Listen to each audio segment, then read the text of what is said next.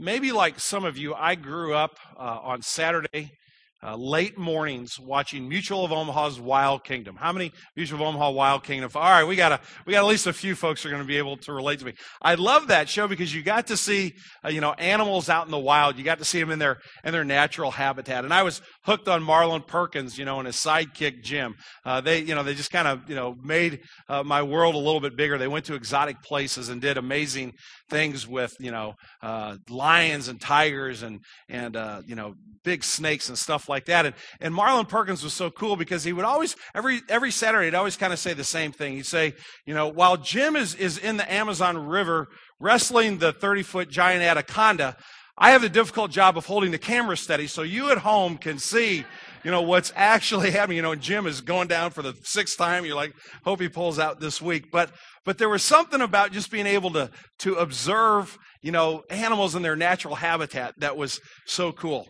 Well, as I grew up, I didn't really want to spend my time traveling to exotic places, but I like the idea of observing the world as it's going on around us. So in college, I majored in sociology, which is basically an excuse to watch people in different settings and in different groups, and somebody actually gives you a degree for doing that. The passage that we're going to look at this morning is a people-watching passage. It's a section of Scripture where Jesus happens to be sitting in a certain place, and life is going on all around him. He's watching, these folks in their natural habitat. They're not performing for anybody. They're just going through daily life, and he just kind of takes a moment to sit back and to watch what's happening around him. And then, as Marlon Perkins would turn to the camera, Jesus kind of turns to us. He says, let me just toss out one observation for you and get you to consider this. And so this morning, this is a very short passage, just 4 verses, and there's only really one point to this sermon, which we'll get to in just a second. But it comes out of Jesus just kind of sitting back and watching a set of circumstances and then being able to look into the heart of the matter and offer a challenge and an encouragement to his disciples, which hopefully we'll be able to pick up on this morning. The passage is in Luke chapter 21. As we continue on our study in Luke, we're just going to look this morning at the first 4 verses. So you can follow along in your Bibles, you can follow along in the screen. So let's visit with Jesus as he makes this observation about life. Jesus looked up and saw the rich putting their gifts into the offering box. And he saw a poor widow put in 2 small copper coins. And he said, truly I tell you, the poor widow has put in more than all of them. For they all contributed out of their abundance. But she, out of her poverty, put in all she had to live on. This is the reading of God's holy and perfect word. To him alone be glory. You all have prayed for yourselves. I want to take a moment before we go into this word and pray for me. Let's pray. Father, my prayer this morning is that you would speak, that you would teach, that we would have ears to hear what the Lord Jesus wants to speak into our lives. Father, I confess my sin to you. I acknowledge that this morning, like every other morning when I walk up those 4 steps over on the side of the stage, I'm always amazed that I'm the person that's doing this. I fall so short. Don't love you like I should. And yet you give me the wonderful opportunity not only to know you as my Savior and Lord, but to share with these folks. And so, Lord Jesus, I pray that you would take your word and that you would apply it to our lives in a powerful way today. In your name I pray. Amen. Let me just give you a real quick context. I mentioned to you that Jesus is people watching. This is a passage of Scripture that's taking place during the last week of Jesus' life. It's sometime after Palm Sunday that we call it, and Good Friday. It's probably on a Monday or Tuesday, and Jesus has been spending his time and will continue to spend his time. Let me just, if it's sometime after Palm Sunday that we call it, and Good Friday. It's probably on a Monday or Tuesday, and Jesus has been spending his time and will continue to spend his time during the week that we call Holy Week, leading up to the Last Supper. He will spend his days in the temple, engaging with a variety of different people on a variety of different levels. And at this particular moment, it seems as if Jesus has taken a break. He's probably sitting down on a bench. That's why Luke says he looked up. He's probably kind of just resting from some of the teaching he's doing. Maybe the disciples have gotten him a snack and he's getting something to eat. He's sitting in an area of the temple called the Court of Women. Now, the Court of Women, if you've looked at a map of Solomon's temple, is a large open area outside the inner area of the temple. And it's a place where people brought their offerings. It's no coincidence that Jesus walks up or looks up and sees people dropping their offerings in. In this court of the women, there are literally 12 they're made out of gold, shaped trumpets that sit around this room.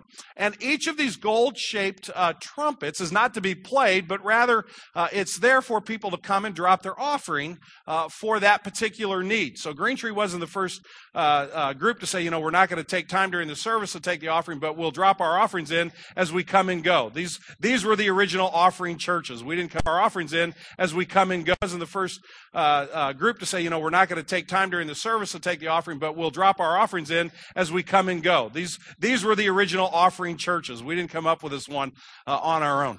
And the 12 different golden trumpets each represented a certain need. Excuse me. So you could walk by the trumpet that would give money for the poor. You could walk by the trumpet that would give money for a certain group of priests. There were a variety of different ways that you could give your offering. And so Jesus is watching folks, excuse me, coming and going, lots of folks giving lots of money. And yet Jesus notices the most obscure person in the crowd. If I were there and I was watching, I would probably be impressed with the people who are putting in large sums of money. And in Jesus' day, you didn't write a check and put it in discreetly, but rather you brought your money bag to the temple. And so I would probably sit back and go, wow, look at how much that person's putting in. Wow, look at how big that money is. That money bag is. And I probably, the woman who walked by and dropped in 2 copper coins probably would have been invisible to me. And yet Jesus sees her, and he sees something about her that he wants to share with his disciples, that he does share with them on that day, and that he wants to share with us this morning. I think it's important, first of all, that we know what Jesus isn't saying. There's a couple of things here that have been misrepresented over the history of the church, and I want to make sure we're clear on what Jesus isn't saying. Jesus isn't saying that the accumulation of wealth is immoral. Jesus isn't looking at the rich people and saying they're wrong because they're rich. I don't support anyone earning money or making money. Jesus isn't saying that at all. In fact, Jesus had many rich disciples. Jesus had people of great wealth who followed him, who saw him as their Savior and as their Lord. Earlier in the Gospels, it talks about there were several women who were quite wealthy who financially supported the ministry of Jesus. Jesus actually talks about one of the most immoral person that he mentions in all of the New Testament is when he tells the story about the unmerciful servant. You remember the unmerciful servant? He owed the king millions of dollars, and he couldn't pay it because he was bankrupt. He had no money, and the king forgave him. And then what did he do? He turned around and he went out and he found a fellow servant who owed him about $5. And he literally had him thrown in jail because he couldn't pay off the debt. Jesus says it's not about how much you have, but rather it's about the condition of your heart. So we want to be careful not to apply something here that Jesus isn't saying. The second thing Jesus isn't saying is that only poor people give generously. He isn't saying that you have to have next to nothing in order to be a generous person. And again, we want to be careful not to misconstrue the text in any way. However, I do think Jesus is saying something through this observation, and it's simply this. Your faith or my faith, and by faith, I mean trust in God. I mean believing that he is Lord, that he is the one who orders my life, and that I follow him as a first and primary motivation in my life. He's not something that I do on Sunday. He's not a person I go to when I really get in a jam and I really have a problem. I spend all the rest of my time controlling my life, and when I need him, I go and get him. That's not what we're talking about. We're talking about faith. Faith is saying that every decision I make, every way in which I order my life is formed out of my trust in God through Christ. So Jesus observes this, and he says, faith will shape your focus. The widow's focus was not on her condition. It simply couldn't have been. That's impossible. What right-thinking person, down to their last few pennies, And literally, she had in her possession about an eighth of a penny in our standards for today, not even enough really for a full day to exist in her culture. What right-thinking person down to those last few pennies gives it away? That doesn't make any sense unless you approach it from a faith perspective. She could not have looked at her circumstances. She could not have looked at her financial set of circumstances and said, giving this offering is the right thing to do. She could not have had her eyes focused on her circumstances. I was thinking as I was looking through this passage earlier this week about a story out of 1 Kings chapter 17, where the prophet Elijah has confronted the wicked King Ahab. And he's told King Ahab that there's going to be a famine in the land for 7 years because of your wickedness. Ahab's wickedness affected a whole nation of people. And Elijah, likewise, he's without food and without water, just like everybody else. The famine's affecting him. And God sends him to a widow in a small, obscure town of Zarephath. And when Elijah sees the woman, he says, "What are you doing?" She says, "I'm getting ready to cook a little meal here." And he says, "Well, before you cook your meal, bring me something so that I may have a little bit to eat." She recognized him as the prophet Elijah. And she says to him, "Look, I'm down to just a little bit of oil in my cup. And I'm down to just a little bit of flour. And I'm out here collecting a few sticks because I'm going to make a fire. I'm going to cook these little couple pieces of bread. And then my son and I are going to die." A right-thinking person says, how can I hold on for all I'm worth? This woman knew that she was on death's doorstep. She knew that this famine was severe, and yet she was fighting with all that was in her to stay alive. And Elijah said, "Now listen, this is a faith moment for you. Trust in God. Go make those cakes. Bring them to me first, and I promise you the oil and the flour won't run out until the famine is done." That widow, like this widow, had a choice to make. Where would she focus? Would she focus on her circumstances, or would she focus on her God? I believe that this text is telling us that Jesus is not primarily concerned with changing our giving habits, but rather with changing our focus. That is, growing our faith. Because faith, focusing on your faith and focusing on your circumstances at the same time, literally is an impossibility. I either am going to trust God or I'm going to base my life on what seems right for me. Now, I have a really goofy way to show this to you, but I'm going to put a picture up on the screen here. And if you're towards the back, you might not be able to see it quite right. But my point is you can't focus on two things at once. If you look, it's the same picture, but if you look at the picture on your far left, my far right, the purple flowers are in focus. You guys in the front can probably see this a little better than the folks in the back. And the red flowers are a bit obscured. Okay, that was based on how the photographer fixed the focal lens on the camera. If you look at this picture closest to me, the red flowers are in focus, and the purple flowers, which are down in front, are now blurry because we're looking back towards the back. Kind of a goofy example, but I think you get my point. You can't focus on both of those at the same time. You can't see something in the distance and something up close. You've got to focus on one or the other, and it's just a simple way of getting us to think about this in spiritual terms. Again, Jesus is not primarily concerned with changing our giving habits, but with changing our focus. And so the one question that I want to ask this morning through this text is simply this: where is our focus? Where's your focus? Where's my focus? Focus on God through faith means that I will filter all of the decisions of my life through my trust in Him. That I will look to Him first and not to my circumstances. The widow, for example, perhaps she knew this verse. Psalm chapter 68, verse 5 says this, speaking of God, "Father of the fatherless and protector of the widows is God in His holy mountain." Father of the fatherless, a protector of the widows, is God in His holy mountain, or His holy habitation. Now, friends, that's either true or it's not true. That's a truth statement. That's that the psalmist is making a claim about God. And he's either accurate about God or he's inaccurate about God. That's where faith comes into play. Do I believe that God is a protector? Do I believe that God will care for the widows? The widow looked at that truth about God and she said, I'm going to believe that that is true. Now, she couldn't do that and focus on her situation at the same time because she had to decide what to do with her 2 small copper coins.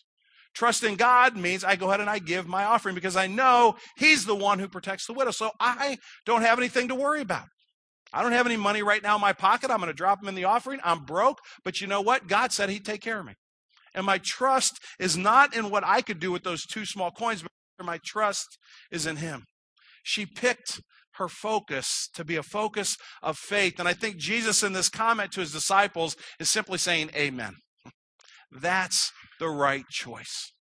Following me, trusting me, allowing your faith to focus on God and his will for your life.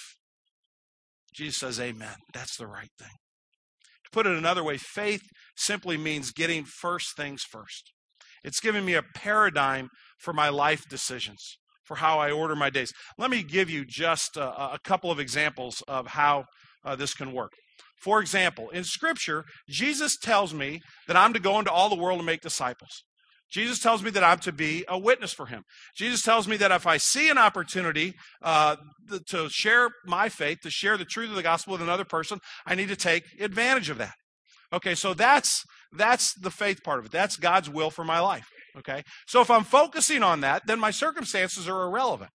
But as a sinful person, I can tell you my circumstances at times are very relevant to me. And I wonder, what's this person going to think of me if I begin to talk to them about Jesus? Will they think I'm foolish? Will they not want to hang around me anymore? Will they think I'm kind of a weird Jesus freak? Maybe I should just be quiet. Maybe this isn't quite the most opportune moment to share my faith. If I'm focusing on that, then my circumstances, a weird Jesus freak? Maybe I should just be quiet. Maybe this isn't quite the most opportune moment to share my faith.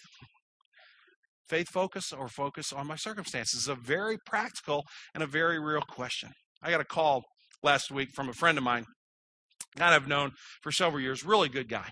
And he calls me up and he says, I have a 14-year-old, and I knew what the next thing was that was going to come out of his mouth. I have a 14-year-old, and do you have time for us to talk? You know what? I've had 14-year-olds too, and I know how that can be. So I said, sure, let's get together. He doesn't go to Green Tree. I don't know that he has any faith to speak of. I know him from hockey in Kirkwood, and so we meet and we're chatting and we're talking, and he's telling me some stories about he and his son and how he really wants to be a great dad, and how he's struggling a little bit with that and his 14-year-old's attitude. Any 14-year-olds out here? No, I'm not going to apologize. Y'all pretty much have bad attitudes in life. You need to work on that. But the good news is you're the smartest you'll ever be right now. If you're 14 years old, you only get dumber from this point forward. So it's downhill from here. But we're talking, and I said, let me tell you something that I've learned in my life. One of the things I've learned in my life is that I want to try and win the person and not win the argument. In other words, it's more important to me that I establish a firm relationship than I prove to the other person that I'm right. And that I'm going to come back to that again in my second example of this. But I said, now, I got to tell you why I think that. And I kind of took a deep breath, and because he didn't call me up and say, hey, I want to talk about spiritual things. He said, I want to talk about my relationship with my son. I took a deep breath, and I said, you got to understand my perspective of where I'm coming from. You see, I believe that the cross means that Jesus didn't want to win the argument. He wanted to win the person. And Jesus died so that he could win me. Jesus died so that he could win you, to pay for your sins and to pay for my sins. And so when we talk about parenting, you got to understand that I'm coming from a perspective of a person that believes that he's saved by the grace of Jesus through the cross. And he didn't think I was strange. He might have, but he was polite. He didn't say, well, that's the weirdest thing I've ever heard. And we went on with the conversation. And as we were talking, I said, Lord, just whatever you want to do in his life, do that work. But it took a faith focus to say, okay, I don't care what this guy thinks about me. I'm going to try and tell him the truth in Christ. Where is my focus? Where's your focus? Let me give you another example. Scripture tells me to love my wife unconditionally. Scripture tells me to love my wife at the same level in which Jesus loved the church. And we know that Jesus died for the church. He died to make us his own. He gave everything he had. Okay? So I take that into the context of my marriage, and as long as Cindy loves and adores me, that is not a problem. As long as she's good to me, as long as she's behaving the way she should, we're good with the whole unconditional love deal. But you know what? Every once in a while, Cindy messes up. I know that's hard for y'all to believe. I know that's hard for y'all to grasp. We know who the bigger culprit is in our relationship. And sometimes I need to make a point with her. And sometimes I need to be right. And I got to defend my position. Well, where's my focus at that moment?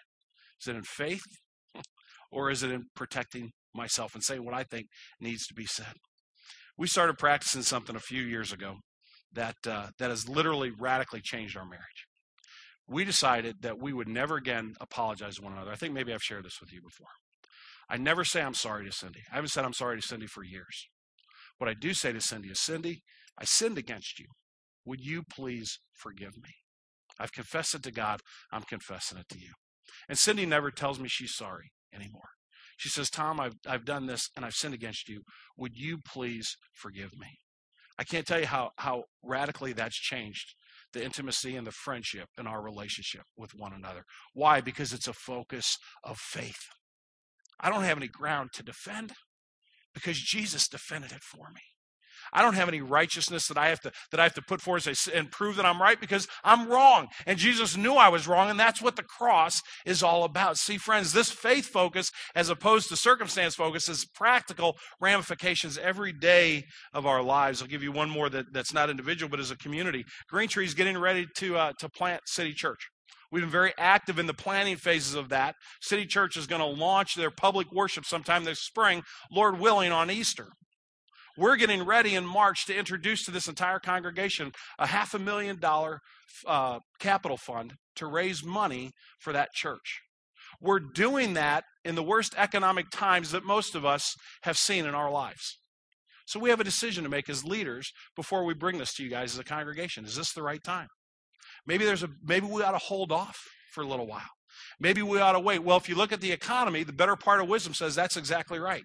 This is not the time to go to people and say, you know what, over the next 3 years, we would like everybody to give a little bit extra in 2009, 2010, and 2011 so that we can launch this church and really get it in a good, healthy place to the tune of about $500,000. This is not the time to do that if you're looking at the economy. But you know what? I'm not looking at the economy.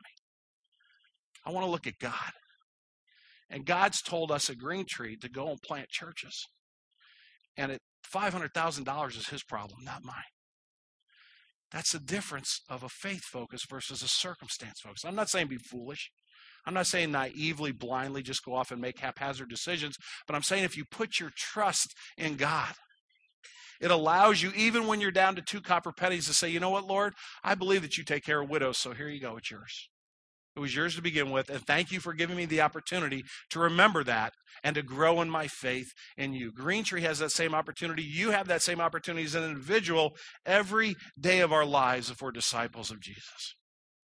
He's calling us to grow in our faith focus. Is it scary? You better believe it is. This is not a simple task, and it is not for the faint of heart. I get a newsletter from a friend of mine that I met a few years ago who ministers in the Muslim world. I can't tell you where he ministers, and I can't tell you his name because his life would be in jeopardy. A couple of you in the congregation actually know him. And I read these emails, and I'm just astounded. He talks, my prayer request is help us plant City Church. That's a pretty big prayer request, and that's a good one to have, right? Help us to be faithful in that. His prayer request is, pray that my family doesn't get slaughtered this week if somebody finds out that, we're talking about Jesus. That's a little bit different level, friends. Can it be scary to focus on your faith? Yeah, it absolutely can be. If you focus on faith, does it mean that everything in your life turns out okay and you never have a problem again? No, doesn't mean that. I look at this passage and I say, okay, hey, Jesus, I just got one more question. Luke, get me to the next verse and tell me what happened to the widow, right? Tell me that the father of the fatherless, the protector of the widow, that she went off, and as she walked out of church that Sunday morning, somebody handed her a $100 bill and paid for her rent and took care of her. The next verse says, and while some were speaking of the temple and how it was adorned with noble stones and offerings, he said, as for these things, and he goes off, he talks about the temple, and I'm like, wait, hold it. Story's not done. Give me the happy ending. It's not listed. It's not there. Why? I think because on the one hand, Jesus is saying, Tom, it's none of your business. That's between me and the widow. I'll take care of her. You trust me. It's like I say to my kids every once in a while when they say, Dad, I need, I gotta pay for something, or I need this, or I need that. I'll say, let me ask you a question. What's that got to do with me? No. I think God's saying, Tom, what's that got to do with you? I've promised in my word that I'll provide for you. Because on the one hand, Jesus got to do with me. No. I think God's saying, Tom, what's that got to do with you? I've promised in my word that I'll provide for you. I've promised that if you trust me, that I'll get you home safe. I'm not saying the road isn't going to be bumpy. I'm not saying that there aren't going to be challenges in your life. I'm not saying that there aren't going to be disappointments. There aren't going to be moments of great fear. But if you will focus on me, if you will trust in me, you'll be in a much safer place than you were before, emotionally and spiritually. Jesus had to practice faith. This is Holy Week that we call it. Jesus is sitting in the temple 3, 4, maybe 5 days at the most, probably not even that much, before he's going to hang on a cross. Jesus had to have a faith focus to go to the cross, friends. Do you remember what he prayed in the garden before they came and arrested him? Father, if it's at all possible, remove this cup from me. Lord, I don't want to go to the cross. I see it. I get it. I don't think I want to do that. Nevertheless, not what I want, but your will be done. What Jesus is asking of me this morning, what he's asking of you this morning, is to have that kind of focus. To say, Father, your will be done. It might be easier to ignore this call on our lives. It may feel safer to want to be in control and to want to hold on to those areas where we really need to develop our faith focus. But it really isn't safer. It really isn't healthier. It really is a path that leads ultimately to death.